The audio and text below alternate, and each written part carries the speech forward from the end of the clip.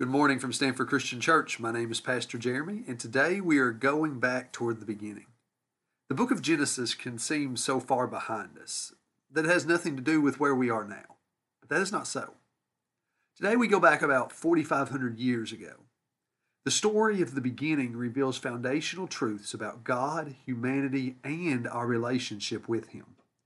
They are still true and help us see ourselves more clearly. God speaks to us today through Genesis chapter 11, verses 1 through 9. Now the whole world had one language and a common speech. As the people moved eastward, they found the plain of Shinar and settled there. They said to each other, "Come, let's make bricks and bake them thoroughly." They used brick instead of stone and tar for mortar. Then they said, "Come, let us build ourselves a city with a tower that reaches to the heavens so that we may make a name for ourselves. Otherwise, we will be scattered over the face of the whole earth." But the Lord came down to see the city and the tower the people were building. The Lord said, "If as people speaking the same language they have begun to do this, then nothing they plan to do will be impossible for them. Come, let us go down and confuse their language so that they will not understand each other." So the Lord scattered them from there over all the earth, and they stopped building the city. That is why it was called Babel, because there the Lord confused the language of the whole world. From there the Lord scattered them over the face of the whole earth. What are you building with your life? When you close your eyes and you dream about the future, what do you see? Are you walking amongst the monuments to yourself, your accomplishments, respected titles, positions, the reputation you worked so hard to build? Do you see a fortress of safety and comfort and pleasure that you've built for yourself, protected from life's pitfalls? What about your parenting? Are your dreams for your children academics, sports, to make a lot of money? Or is the number one concern raising children who know and follow Jesus? All the people of the earth had one language. Remember, we are only about 100 years after Noah's flood. They were moving eastward until they reached the plain of Shinar, meaning land of two rivers, referring to the Tigris and the Euphrates, which are the major geographical reference points in the Middle East. So we're probably somewhere around modern-day Iraq. Here they chose to stop and settle together. Now, we need to remember that the first command ever given in the Bible. Do you remember what it is? He reiterates the command to Noah and his sons in Genesis chapter 9 as well. Be fruitful, multiply, and fill the earth. They weren't supposed to stop and settle down. They were supposed to fill the earth. Then they came up with a plan. The plan to beat all plans. We've all had some pretty good plans like this before. Let us come together and build a tower to heaven. Look at verse 4. This is where we see their plan. Come, let us build for ourselves a city and a tower whose top will reach into heaven, and let us make for ourselves a name. Otherwise, we will be scattered abroad over the face of the whole earth. They want to build a city. Why? Look at the last phrase of verse 4. They want to build a city for themselves because otherwise they will be scattered abroad over the whole face of the earth. They want safety, and they want glory. Wait a minute. Didn't we just read that God told them to multiply and fill the whole earth? So God wants them to fill the earth, but they are building a city so that they will not be scattered abroad. They are building their comfort and safety. This city will help them to feel secure. They will not have to face the unforeseen dangers of the world. By building this city, they will not have to spread out. They can stay together where they're safe and they're comfortable. The people of Genesis 11 were afraid to spread out and fill the earth as they were commanded. So they built a city for their safety. We are afraid to tell people about Jesus, so we build up excuses. That's what missionaries or pastors are for. We say, I don't have time for that. I don't know any lost people. You might be afraid to serve those who need, love, or give money, so you build up walls to ignore them. You might be afraid to give up your sin and live radically according to the kingdom of God, so you build up justifications. Show me in the Bible where it says that God will not call you somewhere uncomfortable.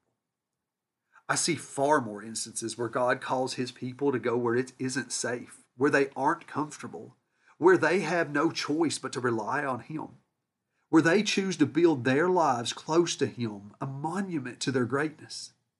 Will you be faithful? Is he calling you to some step to serve? Is he calling you to forgive, to reach out? What about the callings that we all share, to witness to the lost, to meet the needs of the needy? Will you build the kingdom of God, or will you build your life of safety and comfort just like the people of Babel?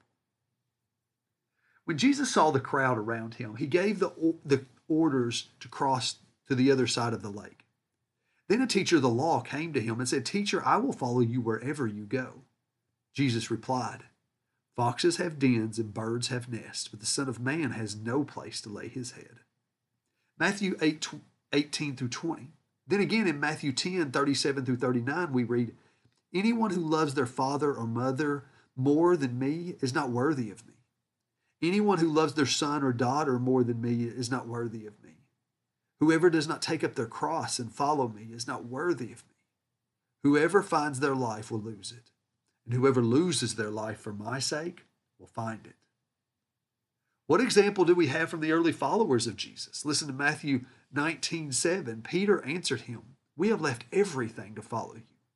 What then will there be for us?" These people didn't just build a city. They also built a tower. Why? Once again, verse 4 tells us as well. It is to make a name for themselves. The people of Babel built their safety. They also built their pride. They thought they could build a tower that reached to heaven. This tower would be a symbol of their power, their might, their ingenuity. They were building a name for themselves, a reputation, respect for themselves. They were not doing this for God's sake. They weren't building for his kingdom. They were building for their own name's sake, a monument to themselves. Are you building monuments, titles, reputations? What if we concerned ourselves not with who we might become, not with our legacy, but we became consumed with who Jesus is and how we can serve him and make him known? Do not miss that this story is a story of worship. I know that there is no singing or music spoken of in the story, but sometimes we forget that worship is bigger than music. Worship is a way of life. Worship is loving God more than anything else in such a way that it overflows in some thought, word, or action. However, when we seek it before God and apart from God, it becomes our God. What do you love so much that it pushes you to action? That is worship. They worship their safety and themselves. Why do you do the things you do? Is it to lift yourself up in the eyes of others? Is it to gain safety and security? Let's read what God has said about why we should do the things we do. 1 Corinthians 10:31. So whether you eat or drink or whatever you do it all for the glory of God. Do not cause anyone to stumble, whether Jews, Greeks, or the church of God. Even as I try to please everyone in every way, for I am not seeking my own good, but the good of many, so that they may be saved. This changes everything.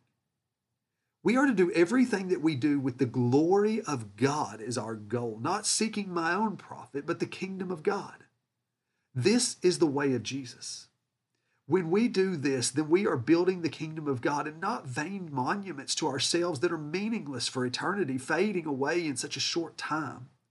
A rich man dies and stands before God just as the poor does. Remember, the greatest command is to love the Lord your God with all your heart, mind, soul, and strength. And the second is like it, to love your neighbor as yourself. This is the life we build. You don't have to build anything with your life. Just follow Jesus where he leads, because he has already built something great for you. This is the worship that God calls us to, not just a few songs a week. It means that Stanford Christian Church is about worshiping God and meeting the needs of others, not about our entertainment, our traditions, our comfort, our reputations. It is about serving, not being served, as Jesus says over and over and over again. It means that you are loving God more than anything and others more than yourself, not building your life of safety and comfort and pride. None of us are there yet. We as a church aren't there yet. But I pray that we're walking the right path in the right direction, following Jesus as revealed in his word. Look at what God does to their tower, with their city, with their plan. Verse 5, he came down to see their city and all that they had made. Now notice that he came down. So they hadn't had much success in making it to heaven, had they? He came down and he sees that together they are able to do all that they purposed. They can make a great name for themselves, establish safety, and gain power. This group of men would run over the rest, and if it would not have a good outcome. So God confuses them. He calls the city Babel, which means to confuse. He confuses their language and he divides them and scatters them all over the earth. In the end, they accomplish God's purpose of filling the earth as he told them to. Now, it reminds me a lot of the story of Jonah, who refused to witness to the people of Nineveh, and so he went the other way until God used a storm and a great fish who would eventually vomit him out in the right direction. So God fulfills his purpose either with or despite us. He's a great God like that. These stories prove the point that God does not need us, although we are in great need of him. So the final question for us today is, will you follow Jesus, or will you stop to build monuments and fortresses for yourself? Jesus brings us into his kingdom. When we were sinners, completely turned against God, Jesus came to this world to love. He lived a sinless life. He died to pay our price, and he won victory over sin and death by rising from the dead on the third day, so that whosoever believes in him will be part of his kingdom. You don't have to build for yourself anymore, because Jesus is your safety. He has secured your comfort. Jesus is your glory. Through him we are sons and daughters of God, heirs to the kingdom. We don't have to build for ourselves anymore. Jesus has accomplished all that we need, and this means that we are free to focus exclusively on building his kingdom, meeting the needs of those who hurt. Serve him, and do everything that you do to follow Jesus in service and worship. Thank you so much for listening to Stanford Christian Church today. My name is Pastor Jeremy. Go to our website, www.stanfordchristianchurch.com. Once you're there, you can click on the Contact Us tab. Let us know you're listening, how we can pray for you, and how we can serve you. You can also click on Give to support our ministry, as well as click on that First Time tab. There's some information there that'll just make you a little more comfortable coming in the doors for your first time, kind of show you where to go and what you can expect when you come.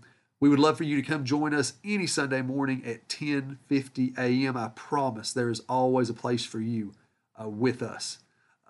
Once again, our website, www.stanfordchristianchurch.com. Worship gathering starts every Sunday morning at 10:50 a.m. We are right on Main Street next to the courthouse in Stanford, Kentucky. Thank you so much for listening today. Once again, we are Stanford Christian Church. My name is Pastor Jeremy. Have a great week. Love God, love others, and tell somebody about Jesus.